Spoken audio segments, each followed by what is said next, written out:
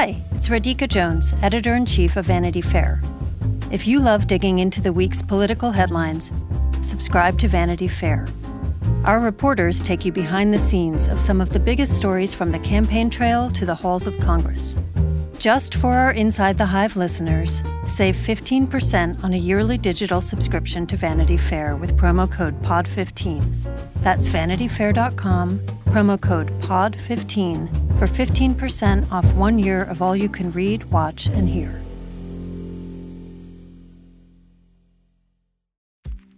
AI is making waves in every field it touches. President Biden is now on TikTok, and the election draws closer each day. With so much going on in the world, it is hard to keep up with it all, let me tell you. Hi, I'm Kai Rizdal, the co-host of Make Me Smart. It's a podcast from Marketplace. And every weekday, Kimberly Adams and I break down the latest in business and the economy with short daily episodes to make it easy for you to stay in the know. Listen to Make Me Smart wherever you get your podcasts.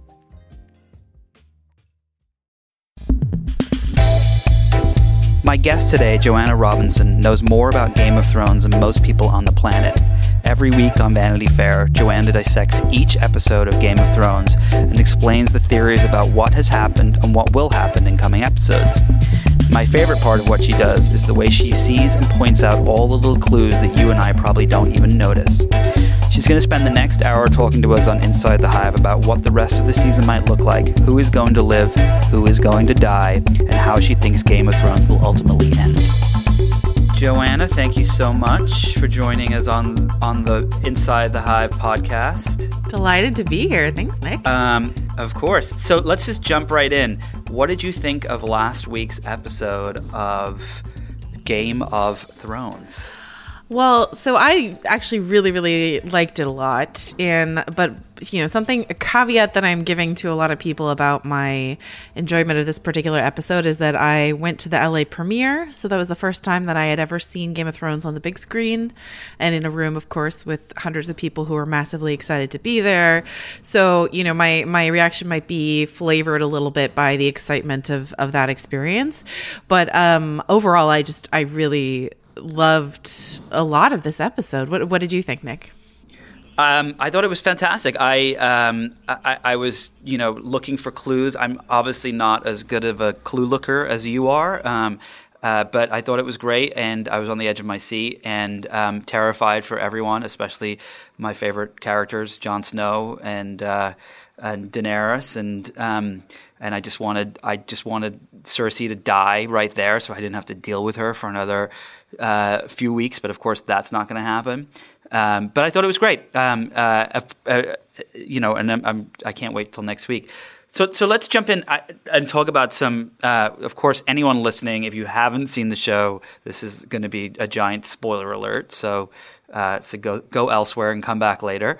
But let's jump in and talk about some of the clues of things that we saw on the show that you found fascinating and that could point to what's going to happen throughout the season. Yeah, I mean, clue hunting Game of Thrones is one of my favorite things to do. So thank you so much for giving me a platform to talk about it. How do you actually do it? Are you just like paying attention? Do you watch the show and then watch it in backwards and on rewind? Like, well, how do you find these clues? Because it seems like it's hard to actually pay attention to the show and the storyline and the clues. How do you do it? I end up watching each episode multiple times. So that's helpful. It's helpful. It's a luxury that it's part of my job that I, have to watch Game of Thrones 4 or 5 times any given week. And part of it is, of course, crowdsourced. There's a huge community that probably watches each episode more times than I do. And so, whether on Reddit or Twitter or, I host a couple podcasts about Game of Thrones. So listeners are forever sending me emails. So, they're able to underscore and highlight certain little clues that I might have missed. So I try not to lose sort of like sight of the thematic forest for the clue trees, I guess. But, I think one can kind of inform the other. I think there's a way to talk about these kind of shows that really is just about did you notice this little Easter egg, which, is fine, but maybe, is kind of shallow. And I think what we try to do at VF, sometimes we fail, is to do both, to talk about thematics and then also these sort of clues that are pointing us to where the show might be going. Okay, so before we get to some of the clues actually in this week's episode, there's one thing that I still don't actually understand, and this will show my noviceness of Game of Thrones and George R. Martin's word. Can you explain what R plus L equals J is?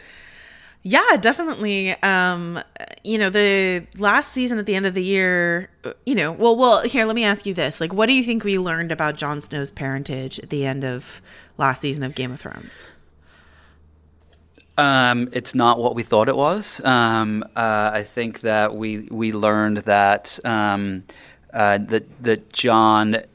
See, this is the part where I get confused. Is Jon related to Daenerys, or do they have the same father or mother? It's like that's where I'm like, I don't understand what's actually going on. Yeah, and I've watched these videos online and so on, and so I figure I would just ask for your help. Absolutely. in an explanation. Yeah, and book readers have had decades to pore over this and all the clues, but sort of what this show I think was trying to communicate last season was that Jon Snow's real mother is Ned Stark's sister, Lyanna Stark, that she was in that tower where we see young Ned Stark go up, and then his sister's there and she's dying and she has this baby and she says, "Promise me, Ned." And so I think what we're meant to extrapolate from that is that Ned brought up Jon Snow as if he were his own bastard, when in fact he was the daughter of his sister Lyanna.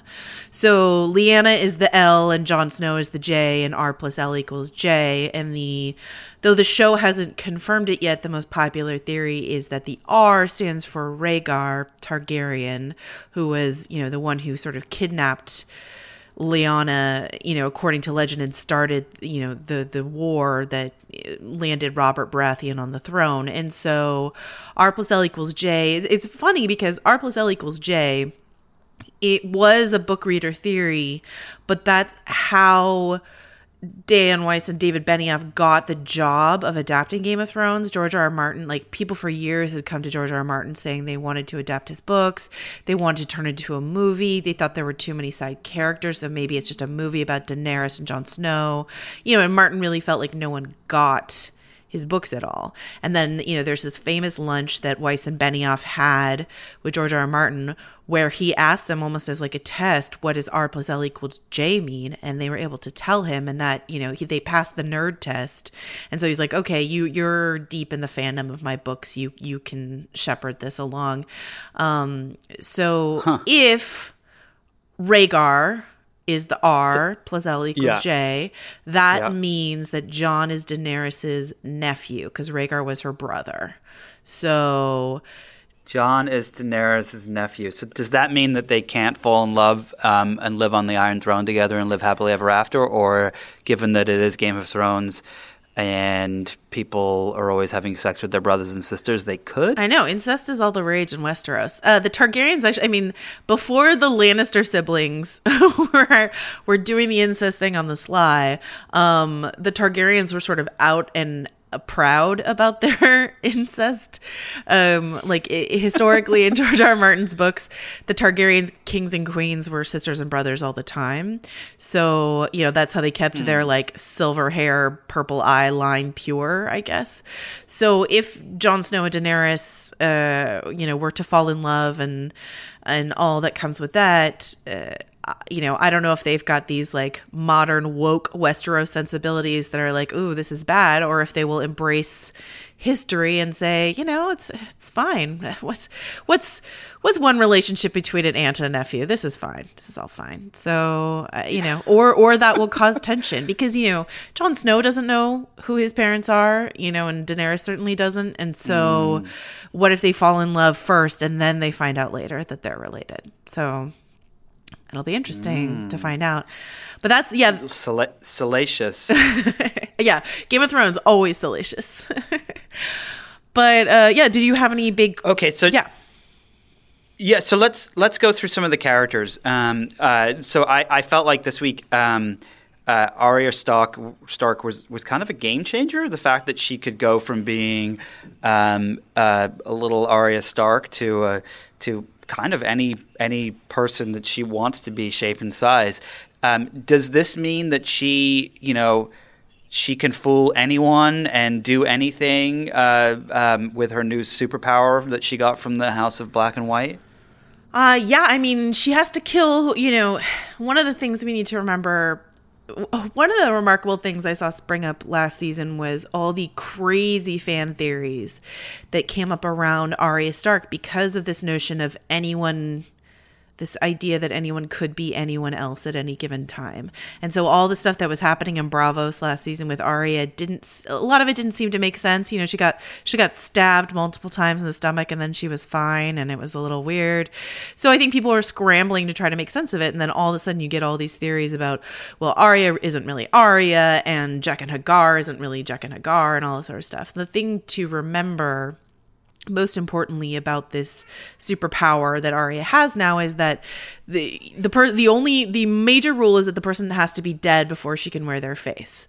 So, if you see Sansa Stark walking around, you're like, what if it's actually Arya Stark? Well, that would mean she'd have to have killed Sansa and put her face on. So that's the one thing that we would want to remember, that if Arya is going to disguise herself, she's going to have to murder someone first before she wears their face. That being said, something I'm very interested about based on this episode is, should Arya murder anyone this season, that doesn't mean that actor can't come back. A common theory is that she will murder. I mean, she plans to murder Cersei. Some people think she's going to murder Littlefinger. But if either of those characters die, that doesn't mean that Lena Headey or Aidan Gillen, who play those two characters, can't come back if David Bradley, who played Walder Frey, was able to come back this season. So that's kind of a fun idea, is that we could see old, characters that maybe we don't like. I mean, you sound like you want Cersei to be dead and gone and never come back, but well, that was my next question. Do you think that she'll end up killing Cersei?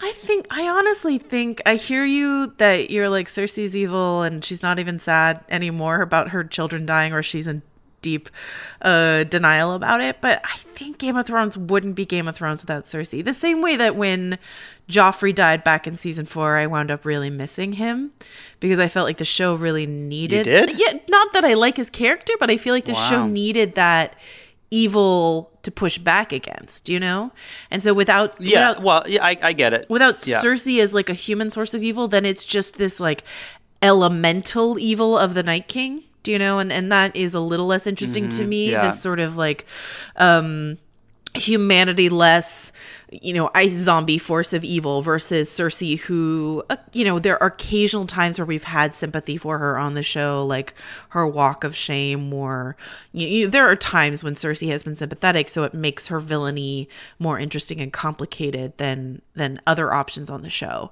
But yeah, so Arya, I never want to count Arya out. If she puts her mind to something, she's probably going to do it at this point. But I think I would miss Cersei if she were to die this season.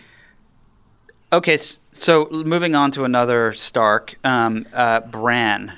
In his tree. I feel like the show, and again, I haven't read the books, and so maybe you have more insight as a result of that, but I feel like the show has he's the least focused on, an almost least important character, yet he has the most power of all the characters. Why is that? Why is it that we don't spend a lot of time with him, and yet it seems like his role in the story is kind of tantamount?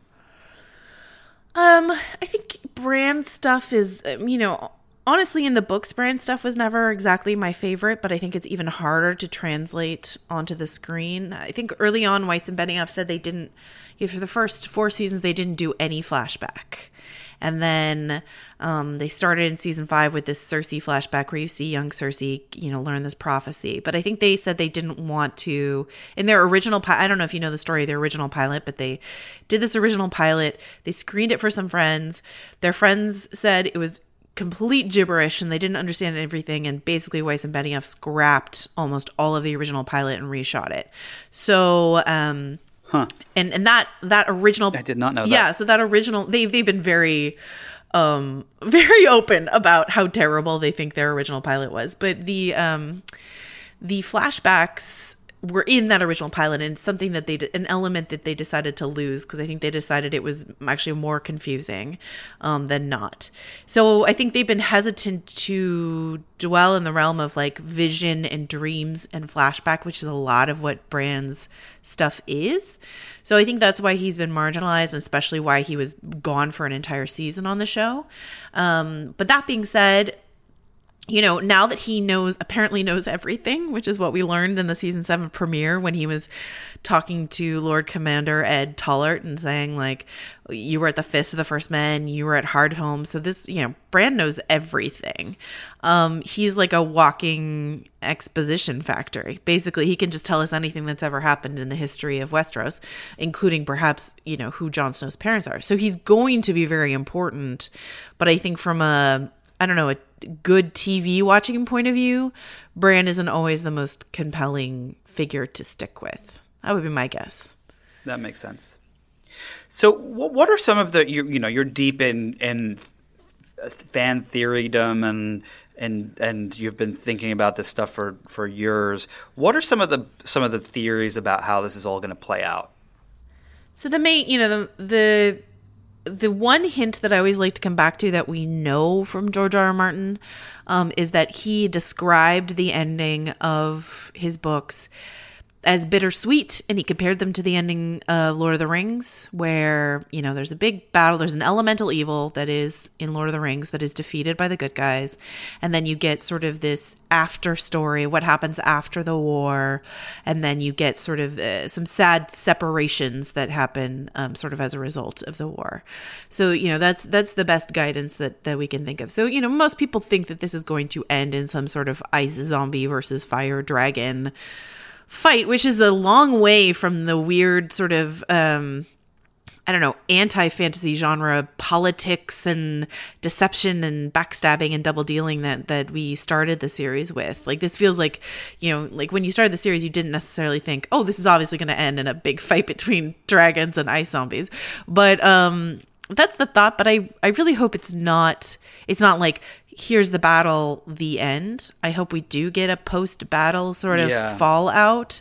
And I hope there is some sort of sacrifice that has to be made. I think some people are speculating, you know, Jon Snow dies again, or Daenerys dies, or one of them has to, you know, if they fall in love, maybe one of them has to live forever north of the Wall in order to preserve the peace. Like, you know, Jon Snow becomes the new Night King or something, and so he has to live north of the Wall, and Daenerys has to go down to King's Landing to rule, or something like that. You know, like some kind of painful separation. Oh, that's an exciting one, right? That's I feel like that would be kind of very poignant as you know, for the good of the realm of men.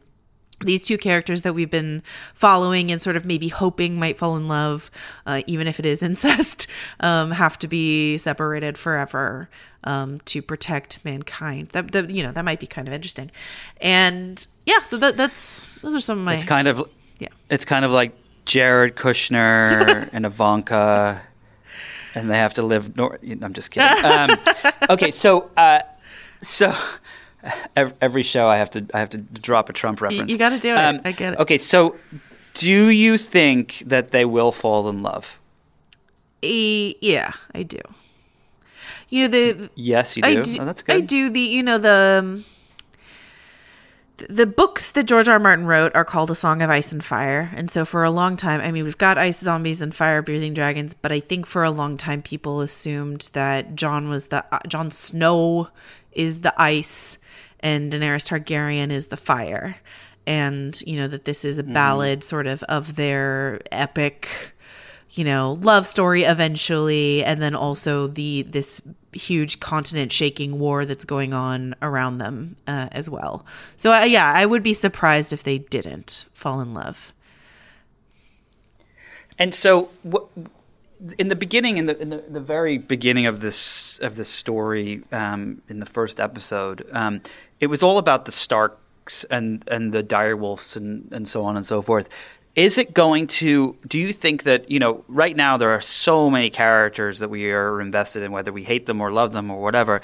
Do you think that the end will come back around where it's about the Starks again, and that's it, or and how do you think that, is Arya and Sansa, are they all going to make it through this, or is there some sort of curse to the family that we'll see play out? I think a lot of it depends on, it's sort of a question right now of what lessons have these Stark kids learned from their time, on this show, in the books or what have you, because their dad had this hardcore, Ned Stark had this hardcore, honor and duty philosophy that eventually partially got him killed. Yeah. And so, and then we've seen these Stark kids basically raised by these other mentors, like Sansa's raised kind of by Cersei and by Littlefinger and Ramsay. Like, these are the people who have taught Sansa. And then Arya raised by the Hound and Jaqen H'ghar and all these other mentors. And so what are the lessons that they've taken away from these other figures that have helped raise them? And how will that enable them to survive in this sort of cutthroat world? I can't imagine that all of the remaining surviving Starks are going to make it. And if I had to pick one that I think is likeliest not to make it, I would say it's Sansa, even though she's become a huge fan favorite on the show. I'm trying to figure out what role these characters can play in the war that we feel like we know is coming. And it feels like there are things that Arya can do in terms of her shape-shifting and her on-the-ground sneaky assassin training. There's things that she could do in a war. And Bran, with his ability to sort of warg into animals and creatures and see the future, that seems useful in a war. But Sansa, though she has, learned a lot about the politics of court, it feels like more and more that question of who's going to sit on the Iron Throne is less important than what's happening up north. And so I worry that Sansa's not vital for that. And so if we are going to have our hearts broken by the loss of a Stark, it would probably be Sansa, would be my guess. But I don't know. Okay, so you actually just did the perfect segue into what my next question is, which is, who do you think will sit on the Iron Throne? Drum roll. I mean, in the trailer for this season, the character of Davos, played by Liam Cunningham, says something about it doesn't matter who sits on the Iron Throne. It'll be a skeleton who sits on the Iron Throne, because that's not the real focus. And I think that's kind of a neat bait and switch from the beginning, where who will sit on the Iron Throne was the question everyone was asking. And then it'll be fascinating if that's just not at all even the question. If the Iron Throne gets destroyed somehow, one idea is it gets melted by dragon fire. So, something happens that the Iron Throne is just not even a question anymore. But if anyone does end up on the Iron Throne, I both think and hope that it's Daenerys. Think because it just feels like things are trending that way. Hope because I think who really deserves to sit on the Iron Throne is Tyrion Lannister, but Tyrion works best, I think, in an advisor role, and he's Daenerys' advisor. So, Daenerys with a footnote, actually Tyrion calling the shots would be my hope for the kingdom. So what do you think that some of the fan theory stuff that you've read and have written and so on? What is the theory that that eventually everyone, all the real human beings, the kingdom of men, I guess you would call it, bands together to fight the White Walkers, or is it typical Game of Thrones where there's backstabbing in the middle of it and so on and so forth? I guess the question is do you think that we're going to end up with the Lannisters standing side by side with, with the Starks and the King of the North and so on, fighting against these evil White Walkers, or is it kind of going to be every group for themselves? I think what will happen is that we will see a unification. It feels like Jon Snow's right. Feels like Jon Snow's right that everyone needs to band together to deal with the threat of the White Walkers. And so it feels like everyone who doesn't listen to Jon Snow might pay some kind of price, right? Jon Snow's gonna go around and try to get people to take his this threat more seriously. No, really, guys, there are ice zombies coming, and really, guys, we need to get it together to fight them. And, I could see a way in which Cersei ignores Jon, because she is so throne focused, so power minded. But I think there's a possibility that Jaime Lannister wouldn't ignore Jon, and so you might see a Lannister house divided. But no matter what happens, I mean, I think we will. I believe that season 8 will probably be most of the players, surviving players, banding together to deal with the threat from the north.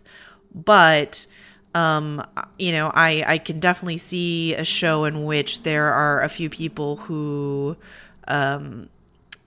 decide not to, are not joiners, are not team players.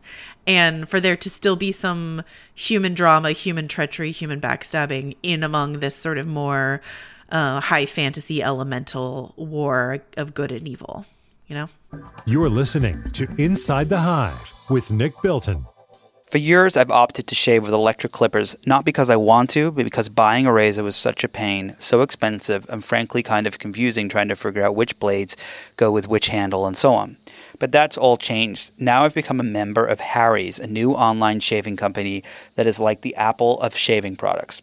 When you sign up for Harry's, you get this really beautiful gray cool box set that includes a weighted ergonomic razor handle, 5 of their insanely sharp 5-blade razor blades, this amazing foamy leather shave gel, and a travel blade cover. Harry's razors feel so great it's almost like you're shaving with butter. I'm really not making this up. Even better than that, Harry's is going to give listeners of Inside the Hive a free box set today. All you need to do is sign up at harrys.com/thehive. Once again, that's harrys.com/thehive. They'll pay for the razors, the blades, and the gel. All you need to do is cover the $3 for shipping. That's a $13 value for free when you sign up today. Once again, go to harrys.com/thehive to get your free box set. I'm telling you, once you've tried these razors, you'll never want to use an electric razor ever again. Moving on to another topic, but a similar topic. Do you think George R. R. Martin's kind of a little upset that his book didn't get finished before the series is going to? God, wouldn't you be? Like, I can't even imagine. I know. What do you think happened? I mean, my personal theory is that he got a little bit excited by all the attention and was out there, going on TV and doing all these fun interviews, which I'm sure has been really exciting and fun. And he just didn't write. But I don't know. Do you have a different theory of what happened? I think that's definitely part of it. I mean, it's maybe unfair for me to armchair psychoanalyze George when I'm not a psychoanalyst, but I do all the time. I think I try to put my myself in the mind of George and what's going on. And I think part of it also is just the tremendous amount of pressure. He started 5 books ahead of the show and thought that he had all the time in the world to figure this out. And I think probably he did get a little distracted, which is understandable, of like the shiny attention of being part of this big HBO show that was just getting bigger and bigger. And I can't imagine that I would react any differently. But then I think as things got tweaked and changed a little bit on the show, I think he was seeing sort of his loss of ownership over this narrative that he started decades ago. And then, he's not a fast writer at the best of times, but he started giving these interviews where he's like, well, my books are still relevant because I plan to change some things that, that they can't do in the show anymore because they killed off certain characters that I still have alive. So then I think he became sort of preoccupied with this idea of, I really need my books to be different enough from the show that that they are viewed as special in their own thing and not just kind of the reverse where he's adapting the adaptation of his own story or something like that.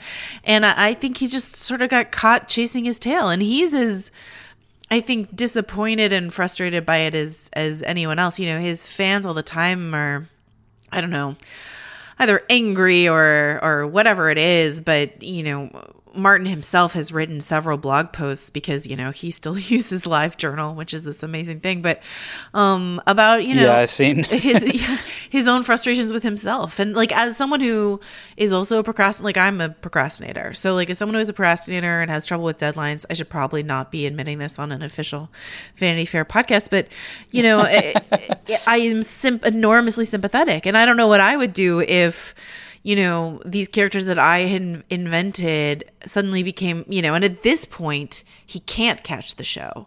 Even if he dropped Winds of Winter tomorrow, nothing he can do to catch that show. Yeah. Even if he dropped Winds of Winter tomorrow, he still has another book, Dream of Spring, and that's the conclusion. In my ideal fantasy world, George somehow miraculously drops both Wind of Winter and Dream of Spring like this year or next year, and somehow beats HBO to the punch. Not because I like have any vendetta against HBO. I would just like George to be able to finish his own story. And I don't think we've ever seen anything like this in terms of this kind of massive adaptation that was started in the middle of something and then outpaces it, at least not something this high profile. And I just have so much sympathy and I don't know, regret on behalf of Martin for what's happened. It must be really, it must be so fascinating for him and even for the fans these books came out. How long ago did the first book come out? Was it the 90s, early 90s? A decade ago? No, early 90s. Two decades ago. And wow. And for, I'm sure that when it first came out, there was probably just a handful of people reading it. And it's this, he's put so much thought into these worlds and the backstories and the side stories and the little secret intricacies and, so on and so forth. It must be so fascinating for him and for the fans who've been reading all along to see the transformation of this thing. And I'm sure it's probably very bittersweet in some respects. Yeah. The first book came out in 1996, and what's funny is that I went to like a costume party in the early aughts. I went to like a big come dress as your favorite book character costume party. And a married couple friend of mine came dressed as Jaime and Cersei Lannister. And they were all over each other dressed as Jaime and Cersei Lannister. And no one at the party had read the books. And so no one got this like hilarious joke that they were playing on all of us, that they were there as like incest twins. And I look back on that and I'm just kind of amazed that they're the ones who told me. They're like, oh, have you ever heard of these books? And then I checked them out after they told me that, and then I was like, oh, hilarious joke, guys, good job. But the books were actually very popular in the realm of sci-fi fantasy readers, but just of course is broken hugely beyond the boundaries of genre fans thanks to the HBO adaptation. And so for that, of course, George should thank HBO for making his saga and his characters that he started. His books are going to be bestsellers forever because these characters are so indelible to our experience of the past 7 years. But it's almost the biggest tragedy of Game of Thrones to me is not like Ned Stark dying or the Red Wedding or any of that. It's like George getting eclipsed by his own adaptation and not getting the chance to write his own ending, even though, my understanding is that, Weiss and Benioff know the ending. And so their ending will be the same, if not, or very similar to what George has planned. But what they're doing right now, I believe, because he did not sort of give them a really thorough outline, he gave them major beats.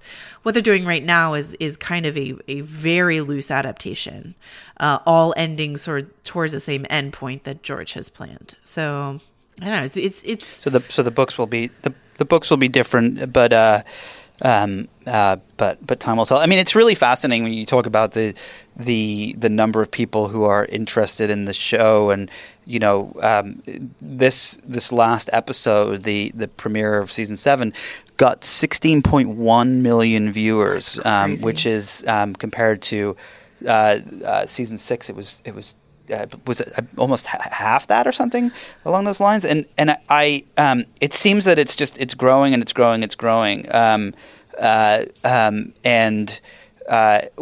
How do you think? What does HBO? So there's 2 seasons left. What does HBO look like without Game of Thrones?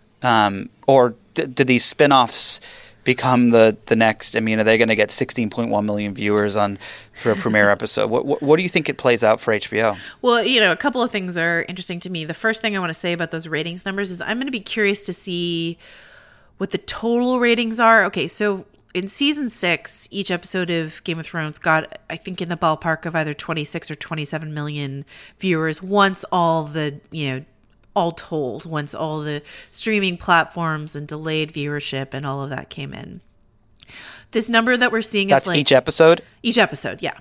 The number that we're seeing, the 16 million, and the stat that's being thrown around of like a 50% increase over the premiere last season is both true, but I will be curious to see if the overall number shifts by 50% or if it's just that a lot of people are watching the show earlier, because it's like same day ratings, 50% over same day ratings. If a lot of people are just watching the show earlier because they're afraid of spoilers or they really missed the show that much or whatever it is. So I'm interested to see what the final data is. I can't imagine that the overall viewership of the show grew 50%. That's bonkers to me, but I'm sure it grew a lot. And either way, this is, as you say, sort of a very important property for HBO. This is their tentpole show. Like all of their programming sort of hangs off of this one massive hit. There are a couple, optimistic things on the horizon. My understanding, actually based just on stats on a podcast I did about Westworld, is that a lot of people are catching up to season 1 of Westworld after it airs, because we're still getting a lot of downloads for our season 1 podcast months after the finale. So I think a lot of people are watching and listening to this Decoding Westworld podcast that I did after the fact. So I'll be curious to see how much the Westworld ratings will have grown in the off season. So that's one thing that HBO might be feeling optimistic about. There are these 5 potential spinoffs, as you mentioned, that are in the works, but do we know anything about those? Like, do we have any clues about what those might be? We know that they're not sequels. We know that no character that's currently on the show is going to be in it. So it's not like the further adventures of Arya Stark or anything like that. It's not like, a Better Call Sansa or anything like that. It's Better Call Sansa. They're all like prequels. And what's really weird is none of them are the prequels that people have been expecting. Like, I think people expected either Robert's Rebellion, which would be like the story of young Ned Stark and young Robert Baratheon and stuff like that. Or there's these book novella series that George R. R. Martin did called Dunk and Egg, which is about Sir Duncan and Aegon Targaryen. Those are prequels that people thought. They're not doing either of those. They're just doing something new. We don't know what it is. We do know the 4 or 5 people that are pitching, but we don't know what their pitches are. So I'll be very, but HBO is being wisely cautious and taking their time with this thing. I think they learned their lesson from True Detective season 2, where they had a hit with True Detective, and then they really just wanted to rush and get True Detective 2 out to like capitalize on that momentum. But whereas True Detective creator Nick Pizzolatto had years to work on the first season, he like rushed out the second season in just a few months, and it just did not go over well with anyone. So I think HBO has sort of learned their lesson. Casey Bloy's head of programming is just sort of like, we're taking our time. We're going to figure out the right thing. And speaking of Better Call Saul or Fear the Walking Dead, which is AMC's attempt to expand on their successful shows that were either ending or ended, neither of those have taken off in the way that Breaking Bad or The Walking Dead did. So, there's no precedent for a spinoff series being as successful. You'd have to go back to like Frasier from Cheers. Like it's rare for a spinoff series to be as successful. So there's the spinoff option. There's also the news that came out yesterday that Weiss and Benioff already have a new series in the works with HBO called Confederate. There was some sort of immediate and salty backlash, social media backlash, because the premise for this, which I thought was a little ridiculous. The backlash about that. It's like let's give them a shot before we start judging. It's like let's review the book before it's even written. It's certainly premature. Typical. I will agree with that. Yeah, I mean, I understand that some people are Given some of the criticism that Game of Thrones has weathered around diversity and racial representation, I do agree. I understand why that there's some caution and hesitancy, but it was, I think, like most thing Game of Thrones, blown out of proportion. Like the same thing I think is true of the Ed Sheeran cameo that was on Game of Thrones this weekend. Like it was 5 minutes of screen time. Like this is not the show being ruined, but I think when you've got 16 million people watching your show on the first, night that it airs, there's just a hysteria around this particular property. Yeah. So, yeah. So you're deep in all of these worlds, Westworld, Game of Thrones, you name it. Have you always been kind of a super, into the fan theory level of these kinds of stories? Is this something that you've always been interested in? I wouldn't say always, but I think the place where, and I think certainly TV series, when I was growing up, they were not delivering that kind of, like, that's not what they were angling towards, right? But there were books. There were books though when you were growing up, and were you into reading, these kinds of books about these worlds that have these elaborate stories and kind of trying to decode what was really going on in them, or is this something that you become more interested in as you've gotten older? I guess I've never thought about this before, but I think I would pin it on 3 different things. Number one, yes, I was really into sci-fi fantasy. Well, moderately into sci-fi fantasy novels growing up. I think world creation is interesting. I think it takes like a particular kind of genius to build there's plenty of bad fantasy out there. So I think it takes a particular genius to build a different world that really feels convincing and immersive and all that sort of thing.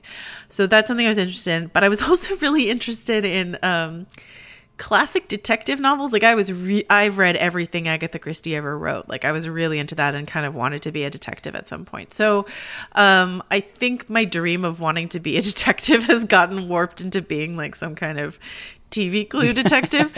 And the third thing that I would sort of pin it on is Lost, which I think is considered one of the first mystery box shows. I was not a professional writer at the time that Lost came out, so it really just manifested in me talking to friends on the phone after an episode and doing this sort of thing with them.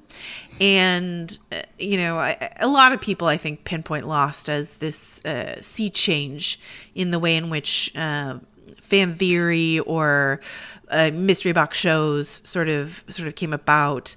And that was certainly true for me. That's sort of where I got a taste of it. And then, more and more TV shows are catering to that. But it can't just be about that. There are certain shows that feel, to my taste, a little too mystery box for mystery box sakes. The best example I can think of is Mr. Robot, which to me seems so invested in pulling the rug out from under its viewers that I lost a lot of interest in the larger story it was trying to tell. So I feel like you really do need something else there for the people who are not at all interested in fan theory, and even for the fan theorists themselves, because you're not invested in solving or trying to solve a mystery if you're not invested in the characters or what the outcome may be. So, it can't just be that.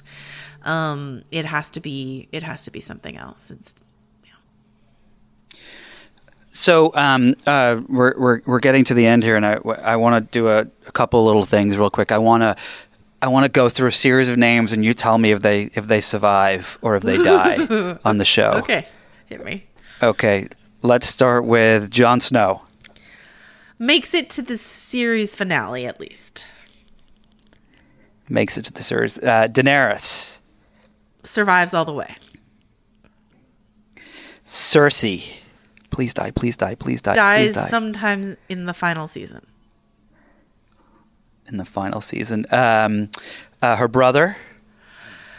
I have this pet theory that, like, I'm really invested in the redemption of Jaime Lannister, personally, for some reason. Yeah. So I hope that he has, like, a noble, self-sacrificing death that really does redeem some of the terrible things that he does. Maybe he dies saving Bran to like bring it full circle to him pushing Bran out the window, or he dies saving Brienne, like, you know, to go back to that, which is his best relationship he ever had on the show. Something like that. A noble death for Sir Jaime Lannister is what I'd like to see.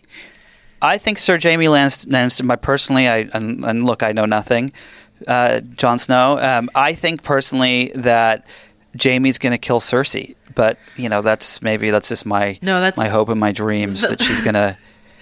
That's a very popular theory. A lot of people are rooting for that. They really want Jaime, like, to prove that he has broken out of like that toxic feedback loop once and for all. He kills her to save the realm. I don't know, whatever it is, but yeah. Well, we'll see. But all right, the dragons. Not all of them are going to make it, I would say. Not all of them, but maybe one? One. Well, I mean, I would put my money on Drogon, which is clearly Daenerys' favorite to make it. Can the dragon make another dragon without having sex with a dragon? Is that like, can there be more dragons, or are we just is this the last 3 dragons in the world of Westeros?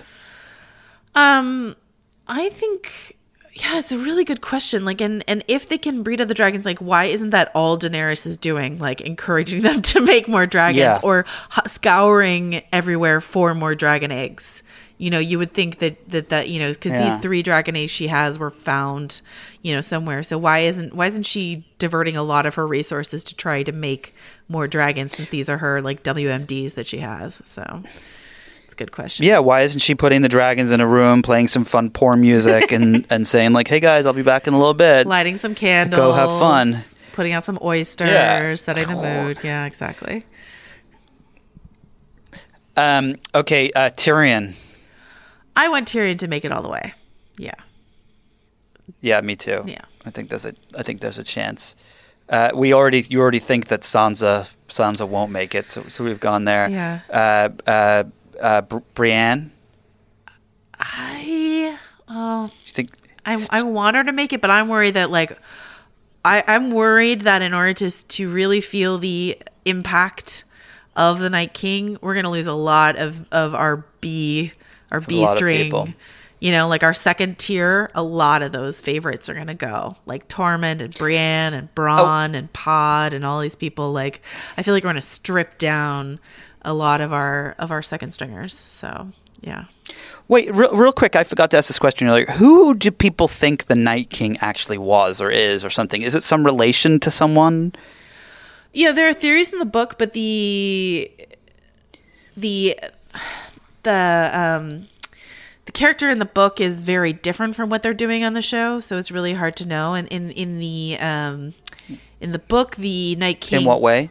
In the book, the Night King was originally one of the Lord Commanders of the Night Watch, like an early Lord Commander of the Night Watch, who fell in love with this, like, weird ice maiden with blue sparkly eyes and stuff like that. So, you know, he's originally a Lord Commander. In the show, we saw the Children of the Forest create the Night King out of some guy. We don't know if that guy is related to the Stark somehow, and an early ancestor of Jon Snow or something like that is possible. But for right now, all we know is that it's some guy that they turned into the Night King. So, and okay, so here's my last question, and the most important question of them all.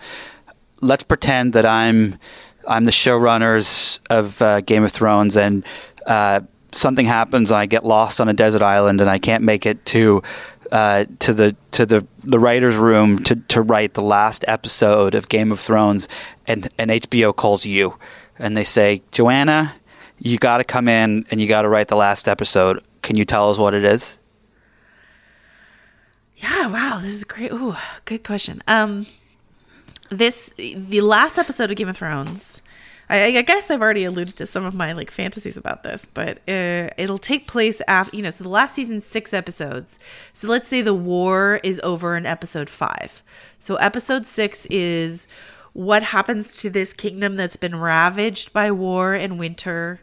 And how do we put the pieces of a government back together? Where are all our players going to go? Where are they most useful in terms of reestablishing? Because I just feel like we're going to see a devastation of Westeros, and then a rebuilding of Westeros. So that's what I would like to see. I would like to see Daenerys and Tyrion sort of figuring out what to do in King's Landing.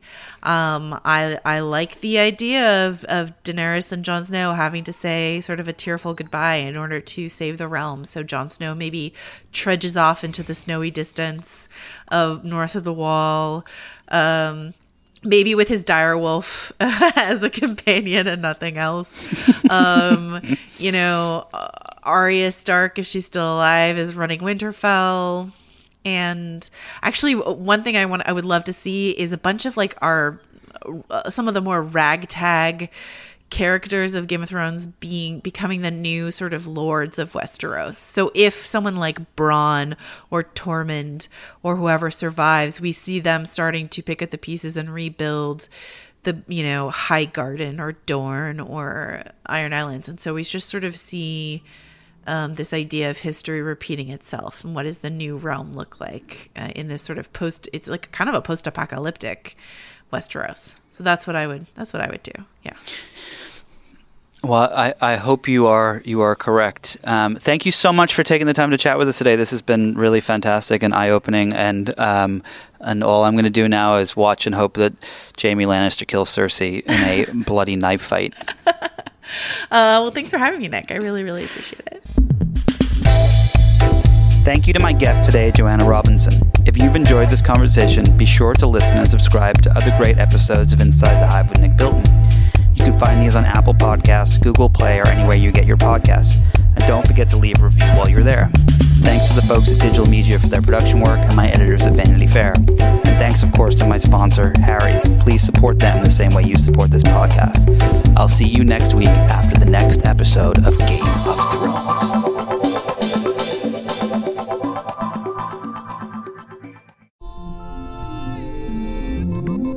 I'm David Remnick, host of the New Yorker Radio Hour.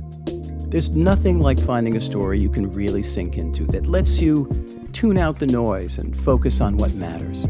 In print or here on the podcast, the New Yorker brings you thoughtfulness and depth and even humor that you can't find anywhere else.